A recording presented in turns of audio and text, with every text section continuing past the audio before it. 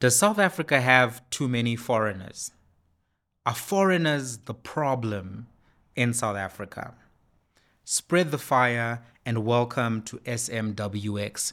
Today, we are talking about immigration, the big debate that nobody wants to have, or whenever they have it, they're accused of being xenophobic, Afrophobic, haters, if you will. Let's have that conversation. So the way I'm going to structure our conversation today is to give you the demographic numbers, to look at some of the interesting cases that have come out in the South African Constitutional Court, and then finally to look at the proposals that are coming from the white paper from the Department of Home Affairs. And then we're going to explore whether or not these are good or bad ideas. Let's get into it. Enjoy a wide range of views on this channel. Spread the fire. Spread the fire. Spread the fire.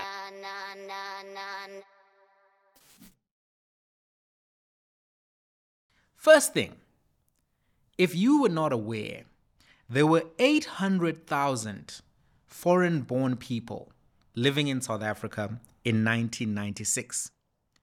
By 2001, when the next census was held, that number had gone up to 1 million. So about 400,000 increase. But interestingly, by the 2011 census, the number had gone up to 2.2 million foreign-born people living in South Africa. So the number doubled. And according to the latest census, the census 2022, it showed that there were 2.4 million international migrants living in South Africa, which equates to about 3% of the total population. Where are these people coming from? First country leading with 45% of the immigrant population is Zimbabwe. Then the next country is Mozambique with 18.7%. Then you have Lesotho with 10.2%, right? So close to 80% of all of the immigrants living in South Africa are coming from 3 countries. Then you have, interestingly, the other countries being Malawi and the United Kingdom contributing to the top 5. And according to the Census 2022 data and information, this top 5 has remained the same since 2011. Now, there's something that I want to say about the Census 2022 data. There was some undercounting in that information. So the number is likely to be more than 2.4. And according to the United Nations Population Division, they say that there are 4.2 million people who are foreign-born living in South Africa. Significant number as well, but small percentage of the total population being 62 million. So those are the numbers. Those are the numbers. What is the relevant law?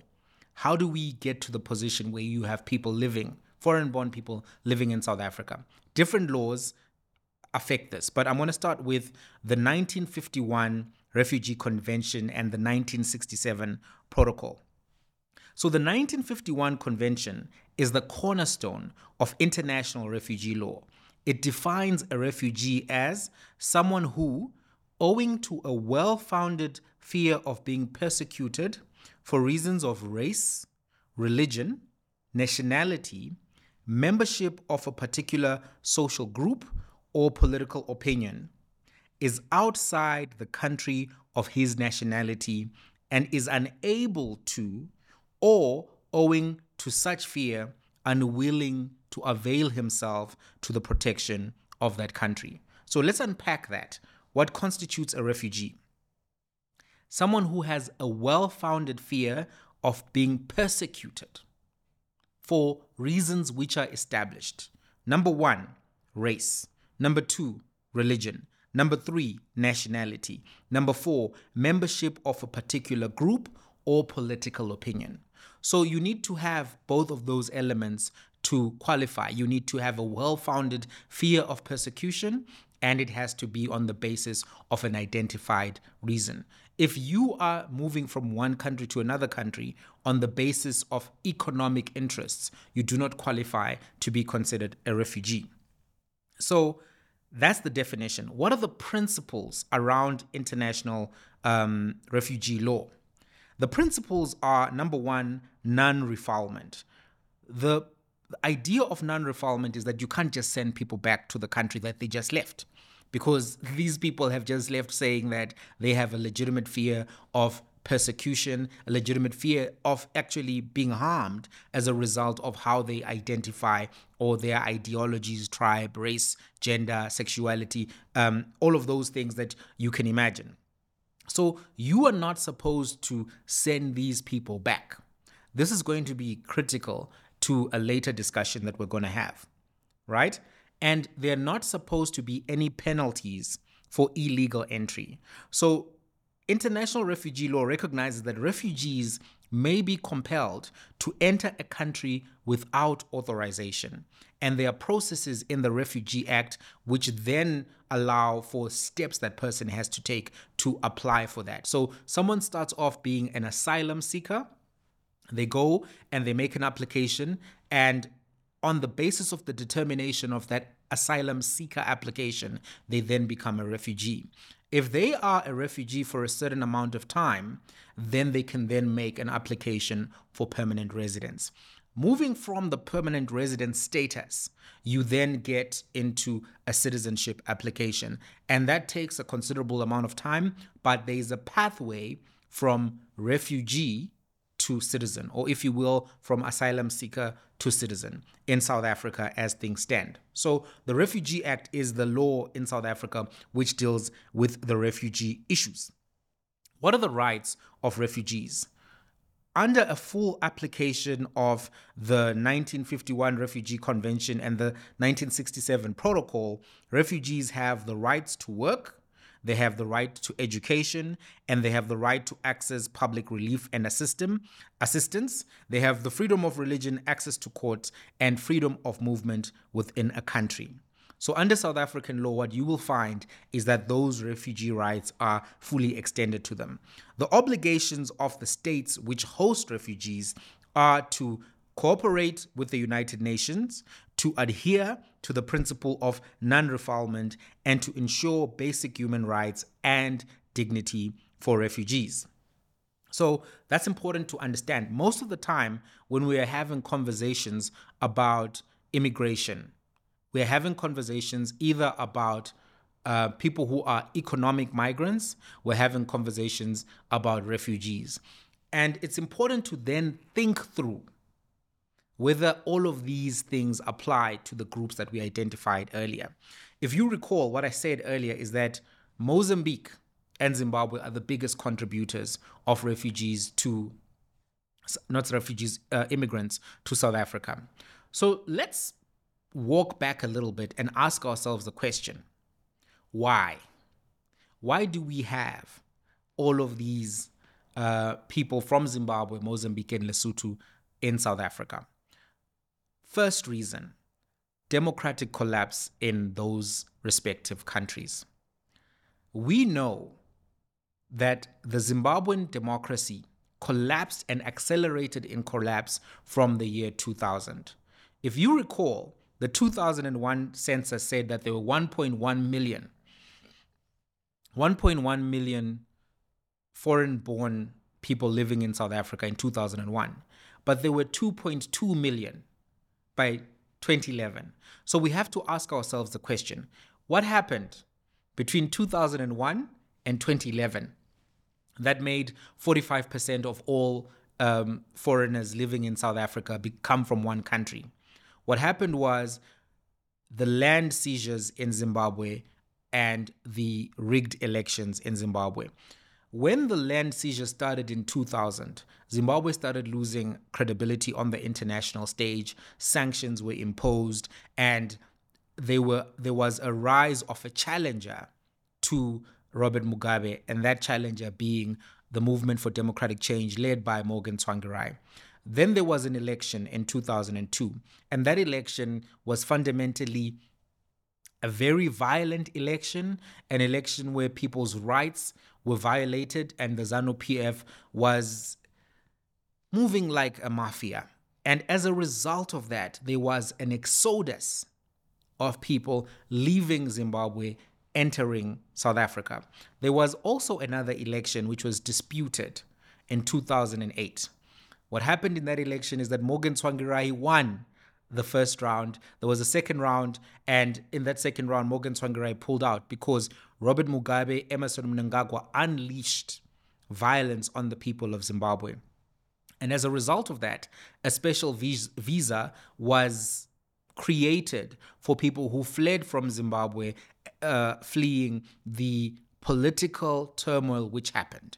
And that visa has been the subject of legal disputes in and of itself. And there's a legal dispute that we're going to talk about more specifically to that particular visa.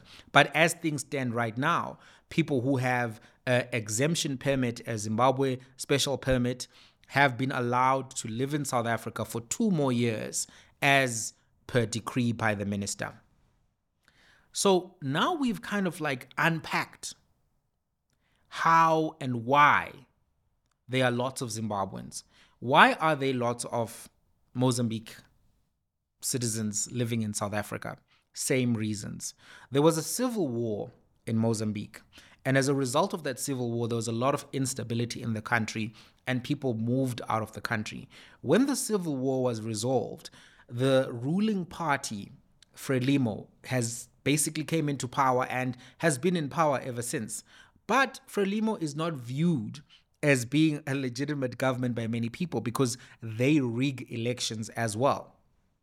So what I'm trying to put across is that when you have rigging of elections, when you have democracy not functioning, what you then have is this unintended effect of people leaving their country. Why? Because the failure of democracy leads to economic collapse. So I want to do some what can we call it? Source-based analysis. So the book that I have here is Why Nations Fail by Darren Asimoglu and James A. Robinson. These two guys are very good economists who put a book together trying to think about why is it that we have these levels of poverty, inequality, and basically state decline around the world. One of the things that they said is that if you have extractive economies and extractive institutions, you are not going to have successful economies. And one of the features consistent in extractive economies is that they have dysfunctional governments, and those manifest themselves in different ways. But dictatorships and failure of democracy is another one of those ways that they manifest. So if there is no democracy, or there is bad democracy, or there is dictatorship, according to these leading economists, you are going to have the kind of impact that we see in Mozambique and Zimbabwe. So to put it in a nutshell, why do you have a lot of people from Mozambique and Zimbabwe living in South Africa?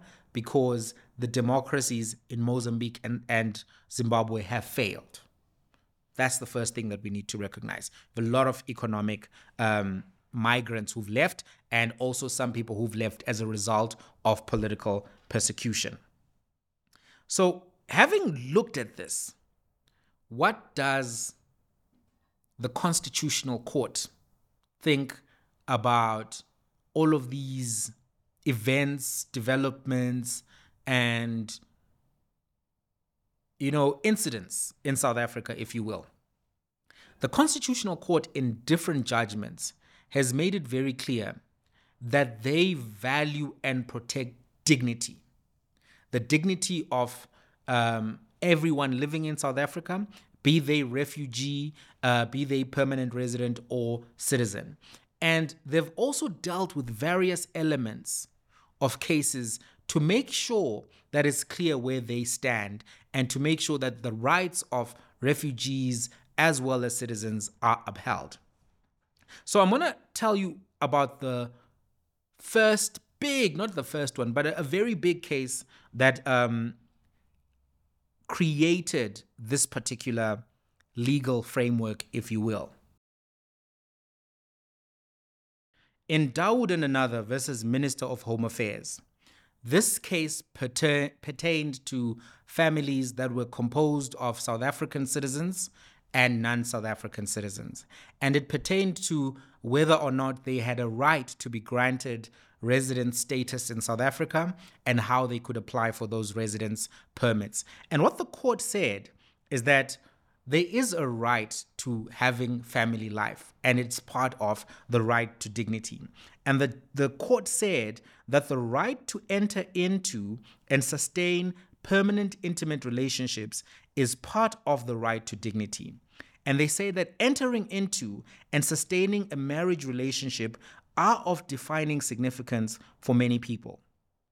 Not only legislation that prohibits the right to form a marriage relationship infringes the right to dignity. Any legislation that significantly impairs the ability of spouses to honor their obligations to one another would also limit such a right. A central aspect of marriage is cohabitation and the right and duty to live together. Legislation that significantly impairs the ability to honor this obligation constitutes a limitation to the right to dignity. So this case concerned these applications that people were making for these permits, relative visas, etc. And they couldn't make these applications successfully. There were inconsistencies and they were not necessarily succeeding all the time. And what the court said is there's a right that people have to enter into marriage, and that needs to be upheld. The dignity part of it was an important element. So it set the ball rolling. The second court case that we need to consider is the case of Nandutu and others versus Minister of Home Affairs. This is a more recent case that pertains to 2019 judgment. In this particular case, Nandatu, what happened here is that Miss Ndatu, who was a Ugandan citizen, came into South Africa on a temporary visa, and she wanted to change her visa.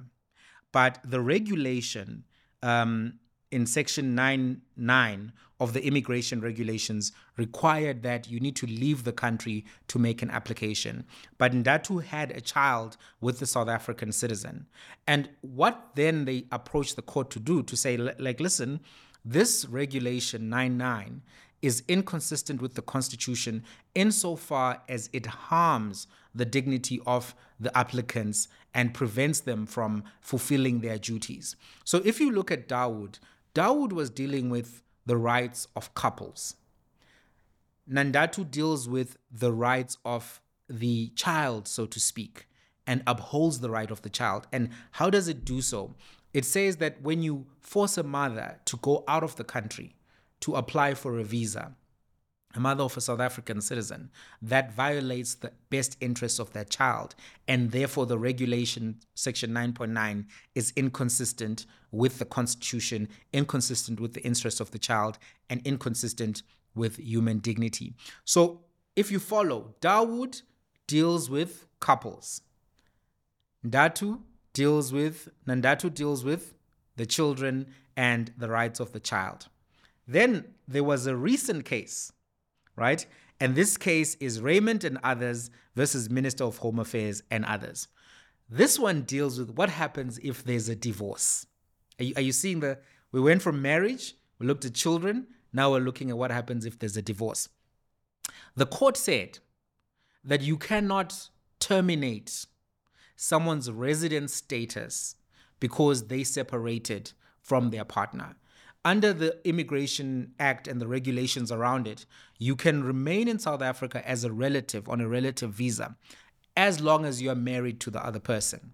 But the applicants in this particular case is different background stories. But fundamentally what happened is they all got into a bona fide, well-intentioned, legitimate relationship with a South African, had a child with that South African, worked and lived in South Africa for a very long period of time. Then there was a separation. And because of the separation, they were now required to leave the country and then make a plan. And lots of them said, look, if I leave the country, I'm not going to be able to provide for my kids because all of my economic relationships and status are based in South Africa. I've been living here for a long time.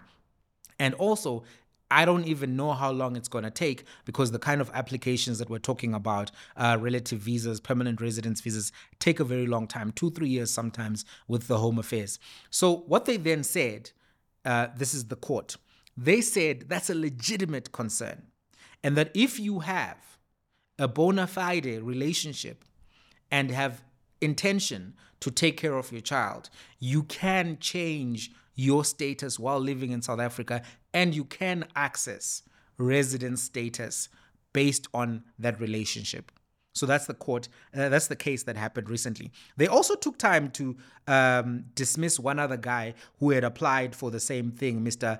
Tapiwo Tembo, who had been in and out of the country illegally and tried to actually go with these other people and say, me too, I also want to be recognized and given status. And they said to him, he hadn't exhausted all of the remedies available to him, but also that he approached the court with dirty hands. You cannot approach the court with dirty hands. The court won't wash your hands. What this means is that if you've been breaking the law and then you want to use the court to try to cover up your basic misbehavior, they're not necessarily going to do it. So if you see what's happening, let me just read what the court said, and then I'll continue with the commentary.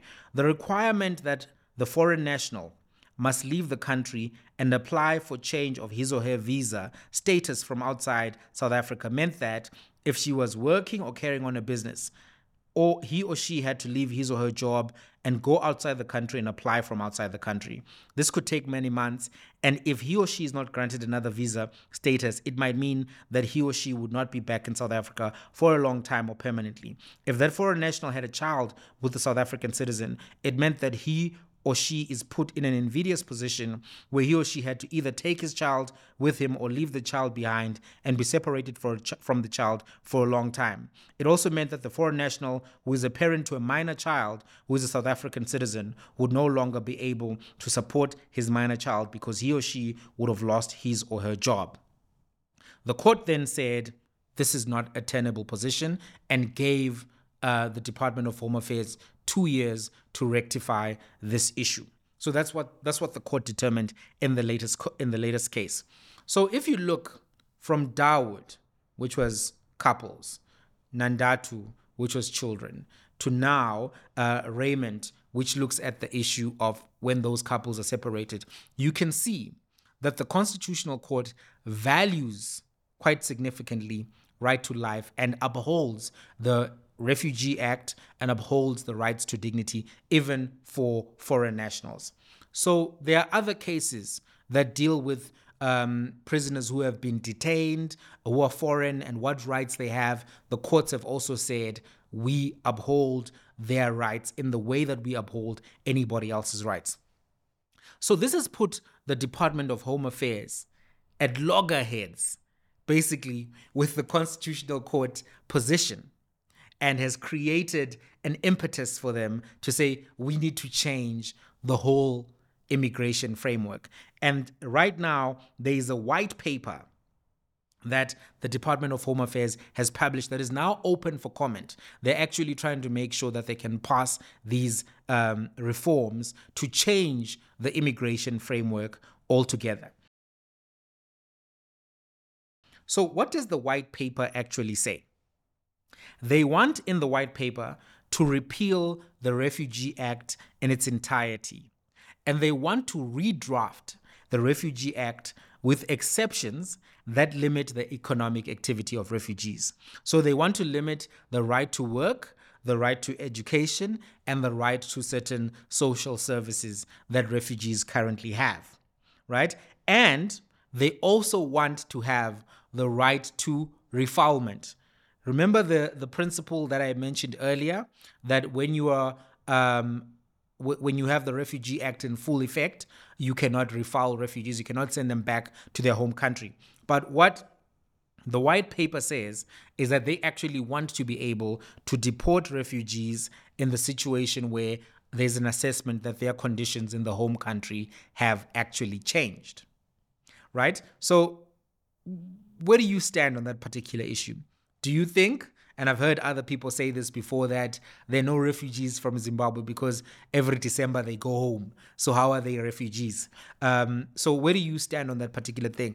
Do you think that there are refugees from Mozambique and Zimbabwe, or do you think that there are no refugees from those particular countries? But I must note that those who are under the ZEP, the Zimbabwean exemption permit, they are actually allowed to travel in and out of the country. It's a different permit that was given to to a class of people under the Refugee Act, which the minister is also allowed to do. You can do that. And that's what was done as the conditions in Zimbabwe were chaotic.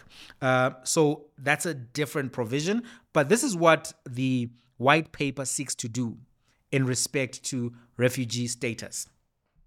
In respect to citizenship, what the white paper wants to do is to change the requirements or the pathways to citizenship, right? What do they want to change specifically? If you recall, from the cases, you can see that married people can become temporary residents, and then they can then become permanent residents of South Africa. And once they are permanent residents of South Africa, they can then become citizens down the stream. So if you get married to a South African, you can eventually become a citizen. If you come into South Africa as a refugee, you can eventually become a citizen, because you start off asylum seeker, then you become a refugee, then you become a permanent resident, and after that, you can then become a citizen. So what the Refugee Act says, the white paper says, is that South Africa doesn't have resources to allow people to access citizenship through these different ways. And what they then want to do is to have more stringent requirements, preventing non-born South Africans or people who are not born in South Africa from attaining citizen status through marriage, from attaining citizenship status through refugee status, and also from attaining citizenship status through having lived in South Africa for a very long time as a minor. Because under the current act, if you have lived in South Africa your whole life, even if you are not born in South Africa, but you lived in South Africa as a child, went to the schools, etc., and when you become an adult, you can actually also apply and become a citizen. So what the current white paper says is that it doesn't want any of that. It goes on in more detail, but for brevity's sake, I think these two highlights show you where things stand. And you can actually comment on this particular white paper right now. It's something that the Minister of Home Affairs, Aaron Motsoaledi, is trying to push through and make sure it becomes a reality. Having said that, having given you this context, I want to go to the second book that is relevant to think about right now. Okay, I was reaching for the book. Got it. This book here is called The Great Experiment. Came out last year. It's a book by Yasha Monk, and it explores a deeper question that I want to put to you. And that question is, do we want diverse democracies or do we want monolithic democracies? To give some context, at the time that I'm recording this particular episode, I don't know what time it will show up on YouTube, but at the time that I'm recording this episode, there's a big debate happening in the United Kingdom. And that debate is about what to do with asylum seekers who arrive into the United Kingdom, either by boats or other means. And what the United Kingdom Tory government wants to do is to send them to Rwanda. But their courts have said that the Rwanda scheme is not legal. And this week, the week of our recording, there's going to be a big debate in the UK Parliament because of this particular issue. And what has happened in the UK is that they have seen an increase as and when their colonies ended. They've seen an increase in the number of non-British-born people living in UK, becoming UK citizens, and even getting into positions of leadership in the UK. And there's a pushback to that. And we saw that with even Boris Johnson. We saw that with Brexit. There is a resistance to this idea of having the UK diversify further. And those who are on the right wing in the UK say that the Muslims, the Africans are changing the identity of the United Kingdom and taking it away from its British roots. So there's a big debate happening there. Do you think that the UK government is justified to move away from its international obligations under the Refugee Convention and take refugees that come into its country, send them to Rwanda? So that's one set of thoughts. In other parts of Europe, we've seen the rise of far-right politicians, such as in Italy, where they've also said that there are too many Muslims in Italy and Muslim immigrants are causing problems, so they must be deported, they mustn't be allowed into the country. In Africa, different scenario altogether. We saw the president of Tunisia saying that there were too many Africans from sub-Saharan Africa coming into Tunisia, changing the identity of Tunisia. What do you think about that? Do you think that Africans were going to Tunisia and, destabilizing Tunisia, or do you think that that particular rhetoric was xenophobic, Afrophobic? And I'm using different examples to show you that it manifests in different ways. And as you know, Donald Trump said of Mexico, this is what he said. He said, Mexico, they're not sending us their best people. They're sending us rapists. They are sending us murderers. They're sending us, less than ideal citizens. Not a direct quote, but that's basically what he said about Mexicans. And the anti-immigrant rhetoric of Donald Trump was part of what led to him rising and ascending to power.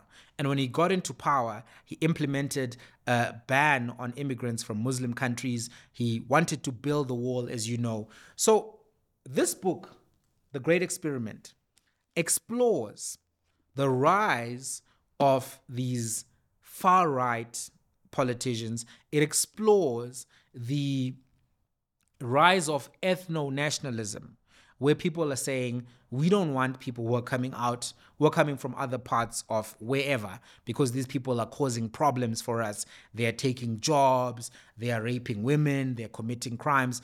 This rhetoric is not unique to South Africa. It happens in America, it happens in Tunisia, it happens in Italy, it happens in the United Kingdom. And it is a phenomena that is associated with diversifying democracies. So this book, The Great Experiment, is about how a lot of the developed nations in the world started getting diverse populations from different parts of the world for different reasons, different historical reasons, and whether or not those democracies can work. It speaks about the strength of diversification, but also points out the challenges of diversification. Going to the last book, and I want you to see if you can read these books, see if you can develop your own thoughts on it. This one was written by a scholar called Francis Fukuyama, Liberalism and Its Discontents. He explores the idea of democracy fundamentally as part of the classic liberal tradition. And part of that is around accepting tolerance, around equality, and around seeing each other as human beings. And he makes the argument that democracy in and of itself works when you have tolerance, equality, and when you have this respect of diversity.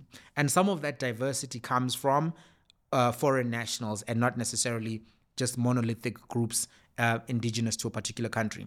So he makes the case that when you have diversification, you have better economic outcomes for that particular country.